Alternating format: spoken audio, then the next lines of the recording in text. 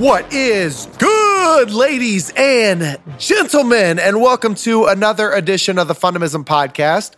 I'm your host, Paul J. Long, and we have a familiar face on the podcast today. But before I introduce him, I'd like to shout out to our sponsor once again, Charlie Hustle.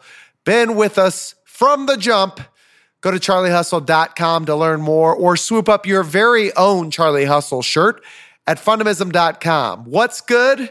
Meaningful conversations with others. That's what's good. Learn more at fundamism.com. Today's guest is a close personal friend and frequent guest of the Fundamism Podcast. We got Larry Perez back on the fun line. What's good, Larry? What's up? What is good, my it's friend? all good. What is you good? Already know, man. So Larry's in the middle of some serious business right now. We caught wind that there is somebody out there on this planet selling a calendar leveraging Larry Perez's imagery. And for any of those that are tuning in that have created something, put your heart and soul into something, and only to have somebody take it and use it as their own, you know that's a no-no, Larry. That's a no-no. How does that make you feel? I don't know. So, I'm flattered a little bit. Are you? No, that's not. I really should be. You should be. Yeah, I should be. But it happens. It happens. What does? What do you do? Things like that. It happens. People are, we're going to talk about creativity today. Are we? Yeah, I think so. Oh, you have an agenda? Yeah, I kind of do have an agenda. And this is a great example because a lot of people just don't know where to find their own. Yeah, for sure. Create their own. Yeah.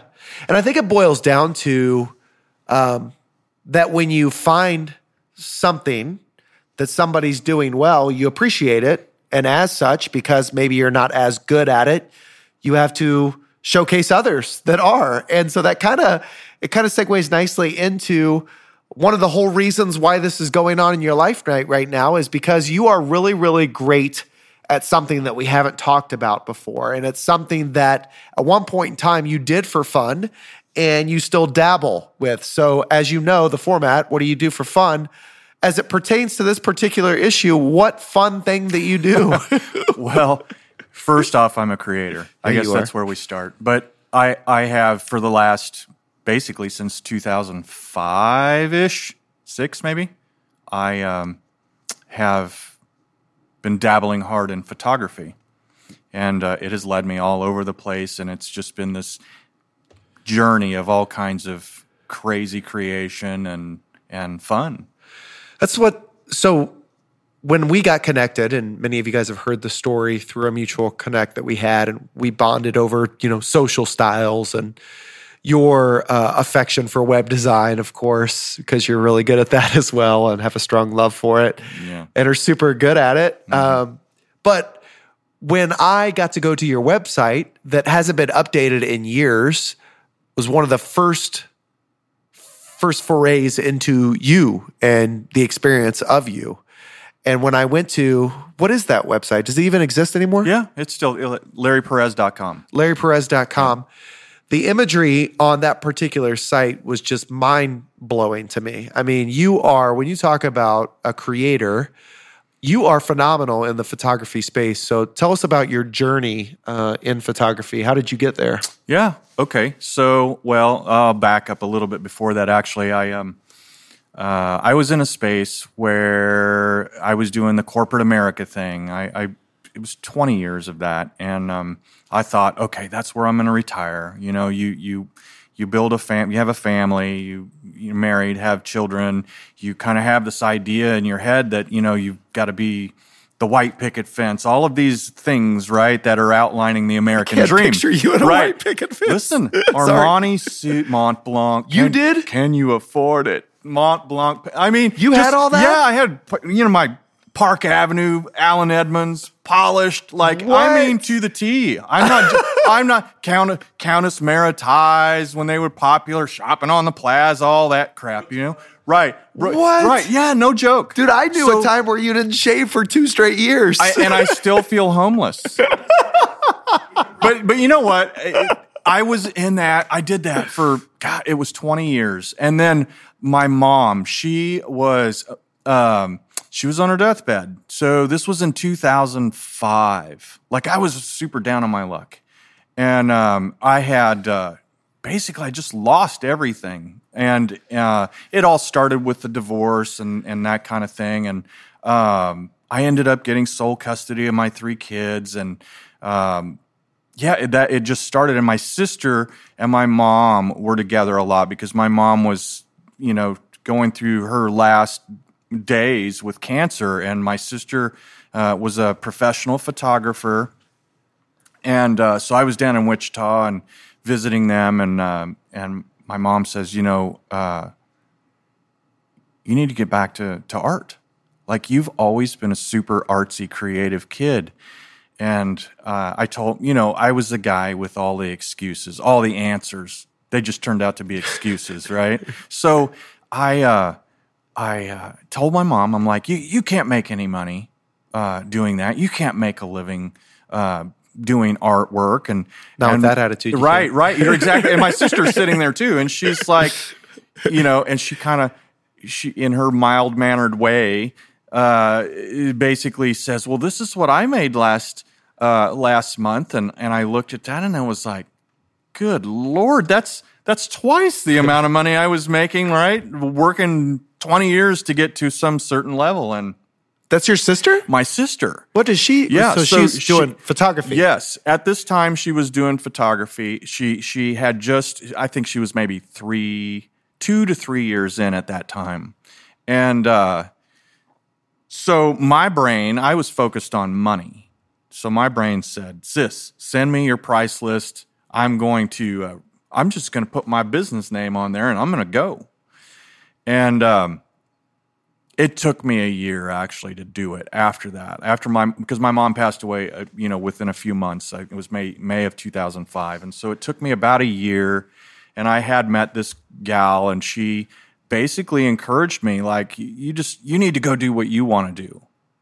And man, that's like music to my ears, because I always wanted to do those things, but I always wanted to do what I wanted to do. And I was always I realized right then I was always doing what I wanted to do as much as I could within the confines of somebody else's guidelines and rules and all so of that. long as it fulfilled your lifestyle. Yeah. And along the way, I had to fulfill everybody else's lifestyle by doing shit for them, right? Yeah. And it just dawned on me. It was like, I have to do this. And I did. I invested like $800 and I bought a camera and I didn't look back. It was like a complete new entry into this brand new world of creativity. I had never picked up a camera before. I was just like mesmerized with this thing, and very grateful for my mom for that, like her encouragement through that, and just because she's always been like my number one supporter, always encouraging me, always like, you're using your energy, Larry, in this way. Maybe we could consider using it a different way. This was the way that she raised me, right? It all makes sense. With kid gloves. And so take it a step back. You said a couple of things that before we get into now what you do with this $800 camera. Yeah. So first of all, I heard you say something that I've never heard you say in my life. You said I was down on my luck. Yeah. At that time, obviously, that was a definition that you hadn't defined yourself, luck, right? And so, what does down on your luck mean at that time? You hadn't really experienced energy and your current philosophy in life. Is that an accurate assessment? Yeah, it's accurate. So, what I mean by that is, when you have an ego, you really kind of start to think that you're invincible. Things just happen for you. Yes. And I got used to that. Maybe it was a little bit of being spoiled. I was talented in the business I was in. Whatever, I was following the rules. I don't really know. All I know is that I somehow ended up with a massive ego. And sometimes when you're struggling, you look up and there's nobody there to stroke it. Because those people are not your friends. I heard that. Yeah. I mean, these are, good Lord. These they are not your friends. They, it's a status thing that when you're in that world, it's about status until you don't have a status anymore. And so in that world, a lot of times they don't really realize that people go through things and they truly are having difficulties, and they are, they don't care.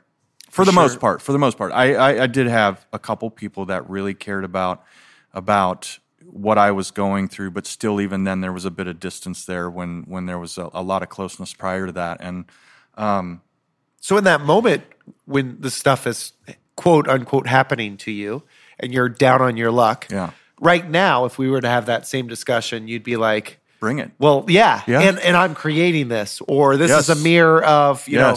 So, but back then you weren't as evolved and enlightened. I was unconscious. You were unconscious. Yeah, somebody needed to knock me out. And I think that was that time frame is what knocked me the fuck out. Like, I mean, you don't listen, I will make it so you do, kind of a thing. Yeah.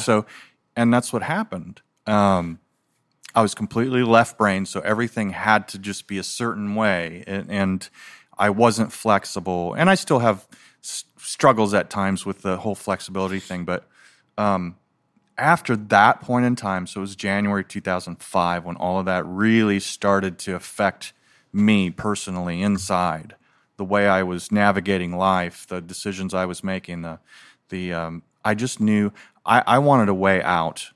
And I was tired of fighting, and I think when you can't help it anymore, and you fall, you somewhere along the way in the fall, you just decide that you're going to let yourself fall. Yes, and I had to do that, and I'm glad that that happened. And during that fall, I'm sure that you were somewhat comforted by the fact that you had someone in your life at the time that was helping you through that, which was your mother, and obviously showcasing a spotlight on your skill set. She said specifically you've always been an artistic kid. What did that look like? How did it manifest itself growing up? Okay, well, class. At school, it manifested itself every day. So I was the kid that was drawing, and that was all I wanted to do. Like in Superbad, you're drawing penises? No. I mean, I have been known to do things like that. That's more on the graffiti thing, older, teenage years kind of thing. But prior to that, it was always aliens. Like, I'm pretty sure I thought I was an alien. Really? Oh, yeah, I'm pretty sure I did. I'm pretty sure you might be, actually. I'm pretty sure that I am, actually. I was just telling a friend of mine that the other day. He was kind of prodding me about, dude, are you sure you're not like an extraterrestrial? And I'm like, that's a good question. How do you define it? Yeah, how do you define that? No. Yeah, I was constantly in trouble at school. My best friend, he's here. We've been best friends since I was basically like 8 years old, and so he can attest to a lot of this horse shit that I used to do. But I was just that kid that was like, I didn't care about being taught anything. I wanted to do what I wanted to do, and I lived my life like that. Like I said, in the construct of what other people would allow. But I pushed the envelope all the time, and art was one of those ways that I did it. Creativity. Music was another way that I did it. But so it really started there, and my mom always, she recognized it. It was so bad to a point that they thought, I think this kid needs to go see a psychiatrist. Like, he's not paying attention in school. He doesn't care. He's not listening. At home, all he wants to do is draw and all of these things like that. And I'm like, this is me. This is what I feel good doing. See, now they just throw you on medicine. I know they do. Yeah. They tried that crap. Did they for real? They did. Yeah, they put, I don't know what the little orange pill was, but it was the one, that was the last time that I took medication.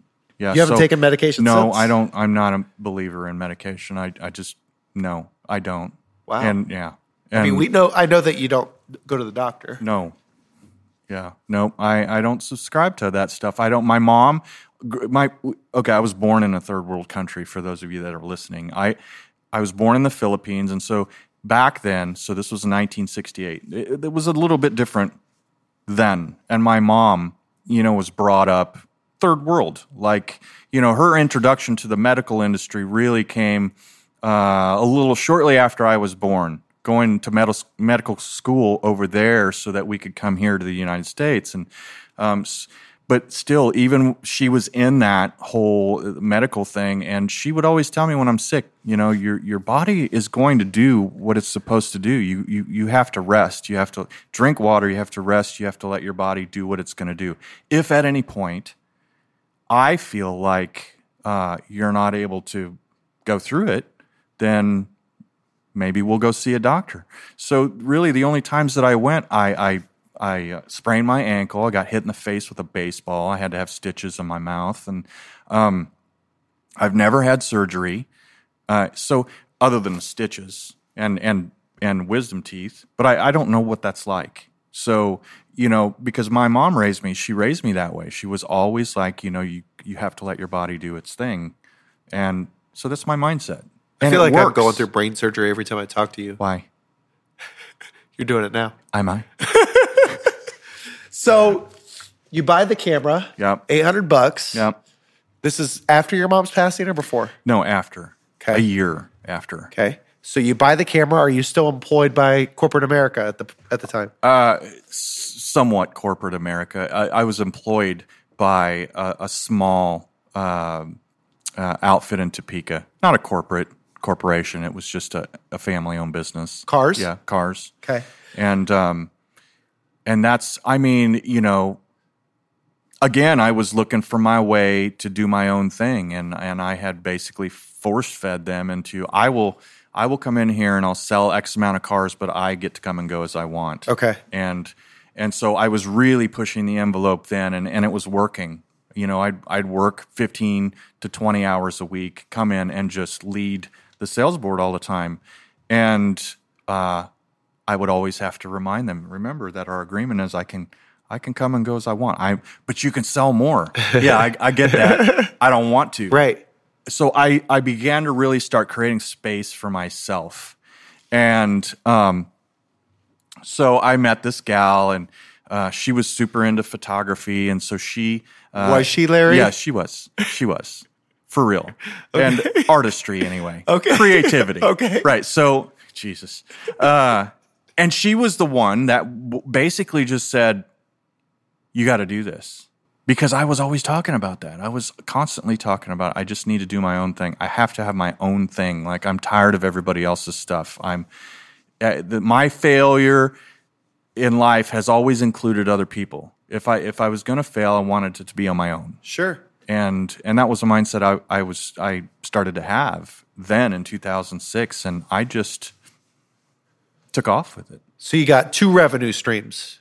You're doing photography as like a kind of a side hustle at the time, and you're still selling cars for roughly 15, 20 hours a week. Yeah. So all of a sudden you decide to cut bait with the car piece. Yeah. How'd you get there? It's like anything with anyone. You really do.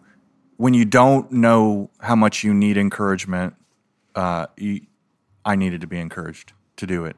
Like, I needed to feel like somebody believed in me. I don't know why. I think it was just all the years of that grooming. You do a good job, and you're always looking for that validation.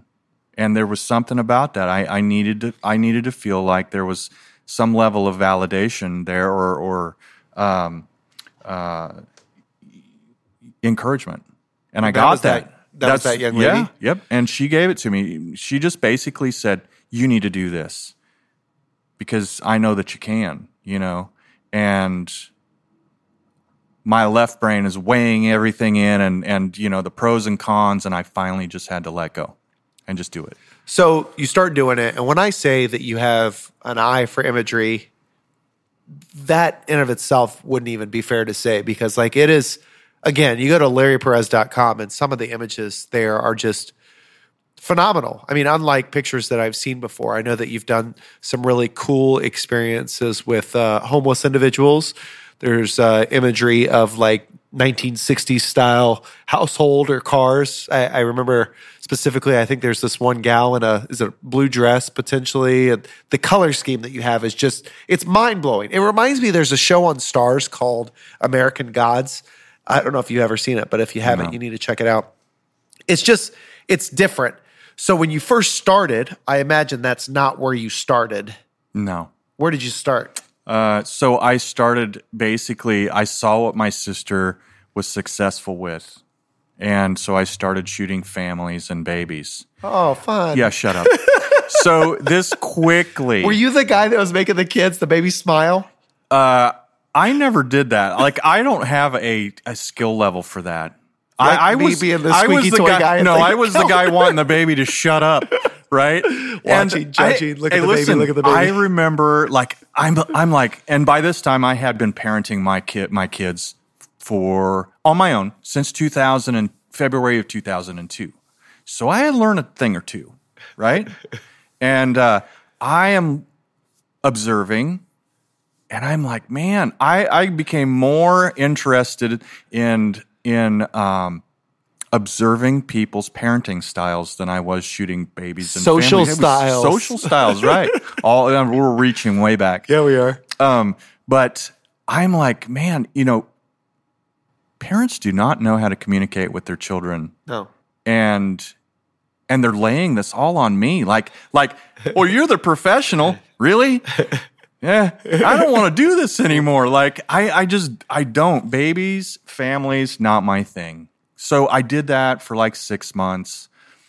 I had really no levels of success, really, because I just wasn't in it. It wasn't my passion. It was a job. Just to showcase like what level of parenting, like communication and style, like an emotional connection to that particular environment. You told me a story about Santa Claus and your kids growing up, and specifically, maybe it was your sister's side of the family or something like that. You were at a dinner one time and stuff went awry because what's your philosophy on Santa Claus? Because that's pretty. Do you want to know? It's timely. I do. Okay. Yes. Well, all right. We start out lying to our kids. Okay. We flat out lie to them. I did it. You did? I'm guilty of it. But I realized on my second and third, I have twins that are younger. I don't think lying is a good way to start, right? And so this is after my divorce. This is 2002. I think part of it was bitterness. I'm not gonna celebrate these traditions anymore. They're silly or whatever. But I really started thinking about that. But easy what you say. Easy what you say. I know. We got listeners of all ages. Listen, I get it, and I understand, but we have also believers of all ages too. For sure, for sure. Yeah, totally. So I'm sitting there going, all right, now my left brain is kicking in going, does this make any sense to you at all? We start off, we lie to our kids. Okay, so we do it. About respective holidays. Right. We'll just take Christmas, for instance. That maybe the Easter Bunny, that would probably be a little bit easier, right? This Easter Bunny exists, right? What exists after that is entitlement and attachment and expectation. Okay. And when I realized that, I was like, what the hell is going on? Like, and yeah. So that whole, I mean, it has evolved into we all do our own thing. Yes. For Thanksgiving and Christmas and Easter. If we are together, which a lot of times we are, there's no expectation there. Nobody's bringing anything or nobody's sad because they didn't get somebody didn't bring them presents. It is truly about real presence. Being present in the moment, spending that time, especially now that I'm an empty nester. It's like, and I have been for 4 years, it is more about presence now when I'm with these kids. Gifts and stuff are meaningless when you cannot be present. For sure. Yeah. And now you have a beautiful little granddaughter. Yeah. And I think to your point, knowing what I know about you and your children, it's really about in that presence, being appreciative of each other and the moments that we have with one another. Yes. So okay. so now you are transitioning. You've realized that capturing family moments is not necessarily something that you want to do. Where do you go from there? So, and how are you working on your craft through all this? Because again, I think that oftentimes we're good at something, but you still have to work on it. You still have to grow and get better as a result. What are you doing to educate yourself to capture imagery or your creative brain a little better? So I am of the school of self-taught. I was using YouTube a lot for little snippets of things. I'm not one to take courses. I'm not one to go to class. I never have been, going back to my stories about when I was in grade school.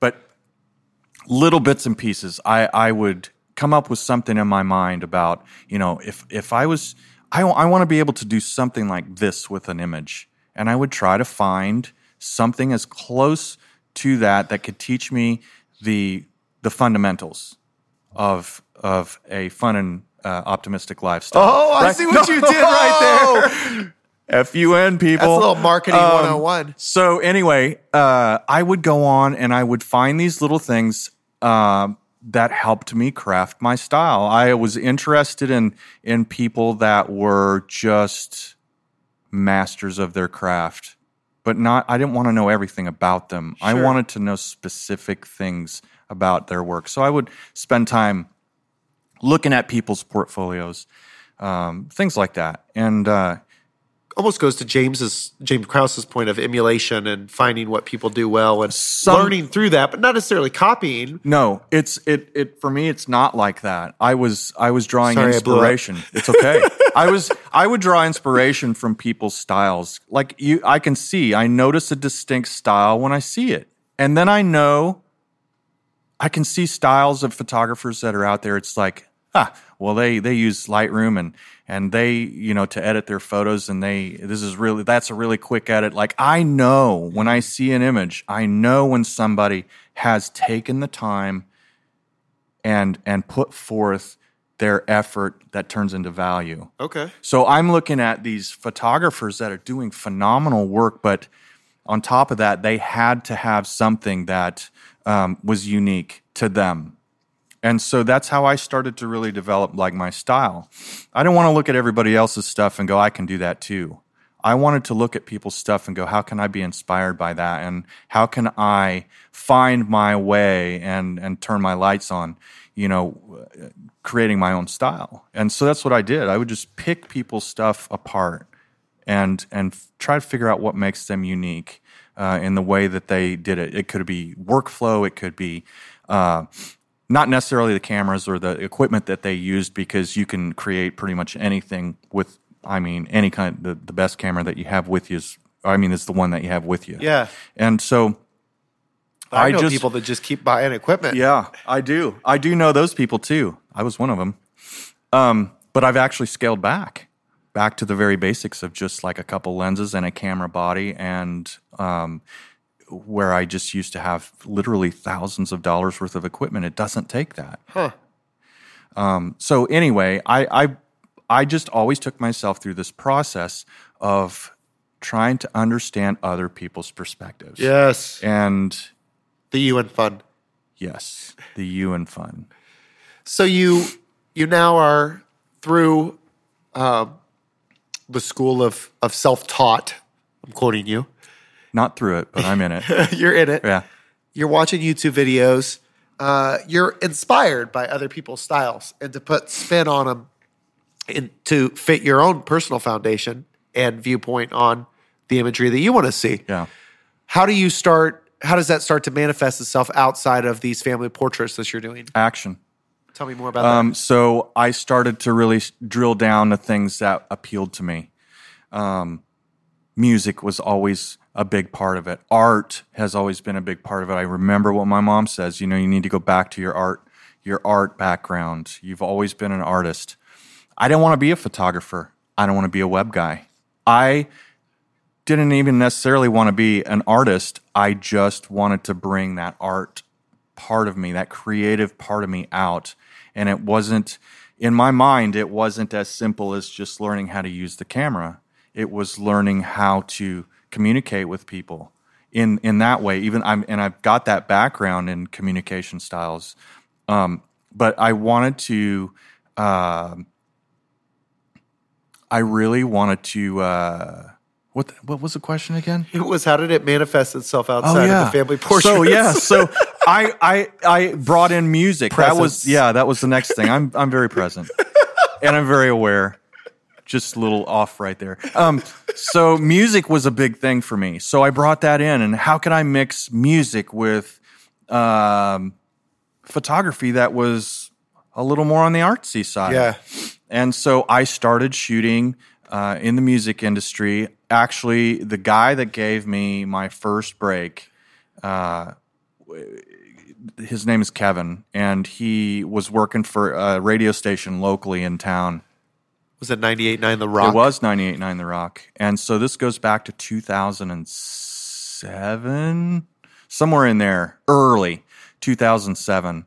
I actually had seen another guy in Topeka. He's a good friend of mine now, Jason Dominguez. But I had watched him. I was at a concert that was there, and I was watching everything he was doing. I was like, man, I would love to do that. And so I reached out to The Rock and just asked him. I mean, I'm from the school of you don't get anything unless you ask. Yes. So I did. I asked him, and right out of the gate, they were like, okay, well, let's see what you can do. So I did, and then the following year, I was doing Rockfest. I had met Johnny Dare at that point, and he had seen some of my photos and stuff that I could do, and we hit it off, became friends, and he really was a huge, really helped me catapult into the music industry, and so he was really a great supporter of my work. And always very encouraging, that kind of thing, and always introducing me to new people, and just going, "Hey, this guy, so and so is upcoming," kind of thing, or whatever, and just really put his confidence into a lot of the things that I was doing, and that really opened up the door. I ended up doing a whole lot of stuff, even down to touring, hired shooter for Rolling Stone magazine, and touring with Tim McGraw and Kenny Chesney on their Brothers of Sun tours. Yeah, in 2012, and so that was a fun experience. Being able to just be a fly on the wall and observe. Like, I love to observe, and so the creativity, everything was creative because I was in love with music, and it was like, how can I top this? Right. Like, this is really what I am meant to do, is document like real moments of things that are going on, whether it's connection with the crowd, or whether it's connection with the musician with their instrument, or whether it's whatever it is. There's always connections going on all around you, and so I had done that, and then by that time I was probably 4 or 5 years into one of the more main featured photographers for Rockfest, which was at the time the largest one-day music festival in the country. And so that developed into relationships, which developed into more opportunities, which really, it kept going for a while. And I loved it. I loved every moment of that when I was doing it. What's the most memorable either concert or musical experience that you had, either again on tour or a concert, or what's one of the most memorable moments that you had while in that space? God, there's so many. Like, there really is. I don't know that it's really I could really choose one. I would have to say that just being in the environment and giving people a perspective that they're not able to see. From the very get-go, meeting Johnny, it was, I was privy to shoot things that all the other hired photographers were not able to do. And I think that was the very moment that my light switch went on. And it was like this whole, you've got an opportunity to be completely different than everybody else.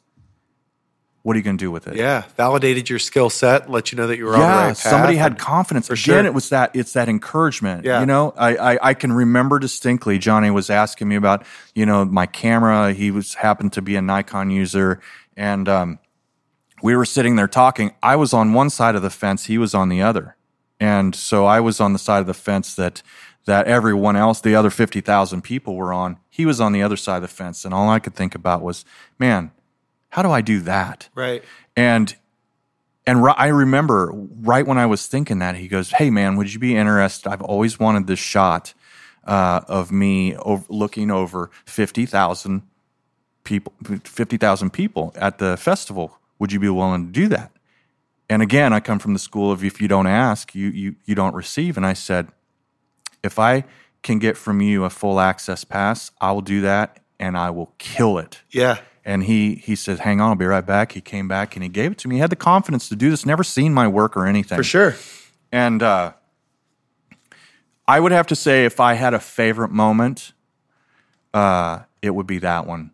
I could see why. Somebody instilling confidence and having belief in me, and I honestly had no fucking clue what I was doing. Right? Yeah.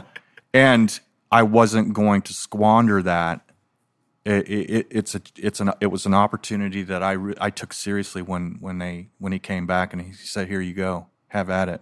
The cool thing about what you did in this moment in your life was that we've talked oftentimes and heard many podcast guests say this: do what you love, do what you're passionate about. And as such, it doesn't feel like a job and it's not as much work or whatever it may be. You were working in a unique space where not only did you get the opportunity to do what you loved, you were capturing imagery of people doing what they love. Yeah. So you got to actually see the passion and the love and the fun that people got to do all the time. And when you can connect to that, this is why there's two things you can do while you're on this earth. You can work a job or you can do your works. Sure. I just have a hard time believing that you can work a job and do your works. Like you got to pick one or the other. And yes, the moment I connected with other people doing what they love to do, that was I wouldn't say it was a defining moment, but it was like this moment of I'm home. Right. Like I love this. This is where I want to be. And I stayed there until I didn't feel like I wanted to be there anymore. For sure. And that's I want to go there as we close up the podcast. But before we do that, got the opportunity. So you're the individual that shot all the imagery on my website and my presentations, everything. And if you recall, there got to be a place where, my business, like everybody, is constantly evolving, as is my product and my service and the imagery and all that stuff. And so I said, I'm ready to rebrand. And I feel like these pictures don't adequately represent what I do or who I am or what I stand for. And so you said, okay, so I want you to bring a series of outfits up to the shop here in KCK. And what I want you to do is I want you to deliver your keynote as though you'd be doing it for, 1,000 people. Easy enough. So we start doing it, and I love speaking. Like, I love being on stage, and I love and have a great deal of passion about that. And that's what you do well, especially in your particular space at the time, capturing moments that showcase what people love. But in that moment, because I didn't have 1,000 people, I'm talking to you and one other person. So you say, okay, so come over here and look at this camera and see if we captured any of these stills. And I go through and they look so plain and they're the exact same images that I have on my website. I'm like, Larry, this isn't doing it. So you say, what is it that gives you strength? What's your fundamentals? I remember this moment. Yeah. So I said, dude, I love freaking music. And you said, give me some songs. Yeah. And so the first song that I name is Motley Crue, Kickstart My Heart. And you put that on and all of a sudden, fully decked out in my, speaking outfit, bow tie and jacket and the whole nine, I just start getting it. I'm dancing, I'm singing, jumping around, air guitar, drums, you name it. And we do that for about a minute and a half. And you say, come look at these photos. And I go over there and I look at the photos and I'm like, Eureka! Yes, that's exactly what I wanted. And you couldn't tell that I was singing or dancing or anything like that. It looked like I was just passionate about something. And you captured that. And that was, it took two things in that moment. Obviously, you're freaking great at capturing moments that really encapsulate what people love and what they're passionate about. But also what it showcases that you think well on the fly. And sometimes you have a plan, but you see that that plan's not going your way, so you have to flip the script and try something new. And that's what you did. And as a result, you know this, but I get compliments every single time I'm out about the pictures, the content, or people laughing. I mean, that's the best form of endorsement that I can get is laughter when I flip the slide and they see a photo of me karate kicking something and it's you that took it. And so I find that amazing that you have that skill set, and knowing that you have that skill set and the whole story that I just talked about and, evolving with the times, you're no longer necessarily in the photography space. Yeah. Why? Because I'm passionate about me. I think that's the big thing that people are missing. You can be passionate about something, but if you want to be passionate about life, you have to be passionate about yourself. And I'm not going to say I moved beyond photography because I love it. It's still a passion, but there are more passions for me than just photography. I didn't come here to do that. I came here to discover myself and through and discover myself through other people, through observing, which is what photography gave me, really, is the ability to observe other people quietly and pinpoint little moments where they are authentic. And I took that and I'm like, I want more of that for myself. Like, how do I get that for myself? Because as you know my story. I mean, there's been lots of ups and downs. Sure. And facing and things. Will continue to be. Right. And so that was my question. And I remember when it hit, it was like 2015. I was like, I'm done. Like, I'm trying to be somebody. And that was where I flipped the switch off. I don't want to be somebody. I just want to be. I just want to be me. And I started to really become more fascinated with things I was discovering about myself. I didn't want to be called a photographer. As a matter of fact, I removed most everything from my Facebook. Like, if you go to my Facebook, I am whatever you think I am. It's that like simple. Popeye. I am what I am what you think I am. I want people to develop their own perception about me as a person, because I don't care really what they think. I'm busy working on me, and I think that passion has taken over center stage, bar none. And people that don't understand that would say, oh, he's self-centered or he's selfish or whatever. I'm not. But I am that if that's what you think. You know what I'm saying? But I'm busy. I'm 51 years old and I'm an empty nester for 4 years asking myself, who am I? And that has come after the photography. So my whole life, it has been somebody else defining who I am. Teacher says, you got a D. It defines you in some manner. D what? D. D's. You've got the D. But every moment is defining. You are not an A student. That's a defining moment. You are always in trouble. That's a defining moment. You're really good at this. Keep doing that. We'll pay you more. That's a defining moment. Like, there's all these defining moments. I was searching my entire life to have my own set of values, and I was allowing other people to do that for me. Define them. Yeah. Right. Even including the photography, which I was passionate about. I just said, I'm not doing this. I will do this when I want to do this.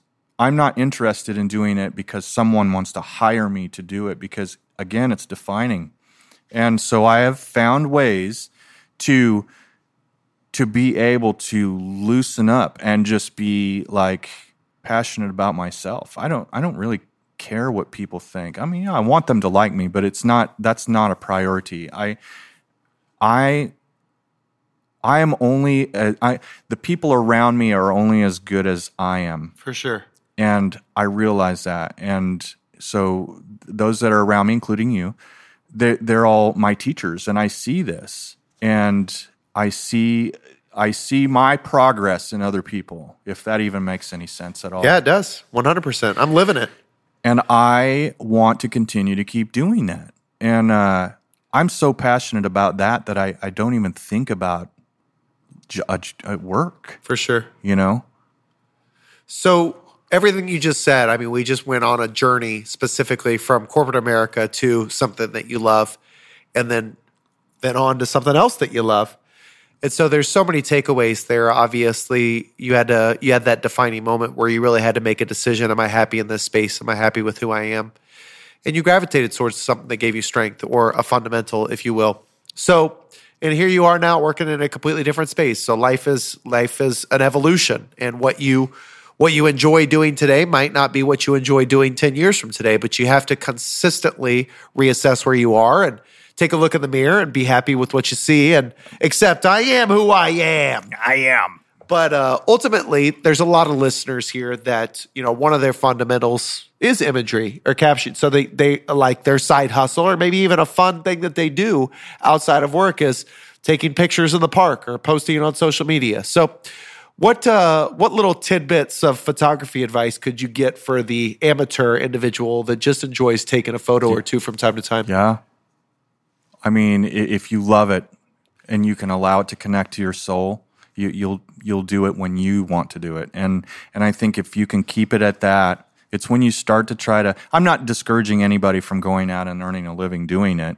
There's plenty of people that are doing that. But coming from me, having been on both ends of that, if you're passionate about creating, you're passionate about creating because you're doing it for yourself. You're not doing it for other people. And I think if you can consider maybe sharing the space with that thought process, I think people will find their happiness in that level of creating. If photography is what it is that you're using, for sure. Is there any, in terms of capturing? I know you said that you learned a lot on YouTube, and obviously being an observer of other individuals in the space. Are there any basic techniques that the amateur could leverage when taking a photo, say, out in the park, or connecting to that moment that gives them strength? Yeah. What are they? Make mistakes. Make mistakes. Yeah, Tell me more. Make mistakes. You don't try to make it where you're not making any mistakes. I mean, part of creativity does not have a process. It is strictly what you feel is coming out of you. You're connecting to that. Like I said, if you can find a way to allow your soul to connect to that through the lens, through observing, just, be okay with making mistakes, because you're going to see your style come out of that. And I think the biggest thing is, just believe in yourself. You will get there. However the journey unfolds, you'll arrive where you want to be if you just keep your mind on that. As far as techniques and stuff like that, I think really is just you can use your iPhone. I know a lot of people make fun of that. I actually do at time, from time to time. Sure, but it's a creative tool. Yeah. So start small. See how much you like what you're doing and the results you're getting. If you want a different result and it requires getting something a little bit more in depth, do that. Spend the $800. Spend the $800. It was the best $800 that I've spent. I can't tell you the return on investment for that, not just monetarily, but has been absolutely life-changing. I wouldn't be sitting here in front of you today. Think about that. Oh, I know. Man, that's wait a scary second. thought. You used to introduce me as a web guy. I know, but how did you get into the web space? Just because I wanted to. You do what you want in this life, Paul. You don't have to have the experience. That's the whole point of fundamentalism. That's right. Gravitating towards the things that give you strength. That's right. And until they don't anymore. You know what doesn't give me strength, Larry? What? Something in your freaking thing is making my allergies go. What would your doctor tell you about that? I don't go to a doctor. I so know, yeah. I'm just messing with allergies? you. Allergies. I must have my allergies. I've got something for that. What is it? Yeah. What are you? Larry, you are one of the most downloaded podcasts of all time. Consistently, everyone that you drop or that we drop that has or features you is very popular. Your style contrasts greatly with mine. I think that people relate very, very strongly to your openness, your humble nature, the vulnerability that you share, but also your story. And we haven't even got to the half of it. There's so many different layers. So as always, we greatly appreciate you being on. Any parting words of wisdom? I mean, you just dropped a lot of knowledge. Yeah. I don't think that I should force you in a box. Everybody's got their wisdom. You just got to dig a little bit. That's true. Like I've been in my nose this whole time. Yeah, I know. Do you hear it? Well, I was kind of feeling that. You're kind of like a mirror for me today. Yeah, because I was doing it too, right? It was like, what's going on here? Paul's doing a little mirroring technique, right? For you guys can't see this, but he was mirroring and whatever you call that psychological stuff. Mirroring for gold, I think is what we call NLP, it. neuro-linguistic programming. Yeah, 100%. I know exactly what you were doing. So speaking of neuro-linguistic programming, I wish I could find a way to subconsciously get you to go out and create some fun in your day today, ladies and gentlemen. But I'm going to be more direct. Go out and create some fun in your day and hopefully in the lives of others. As always, we greatly appreciate you tuning in, and we'll catch you on the flip side. Until then, deuces!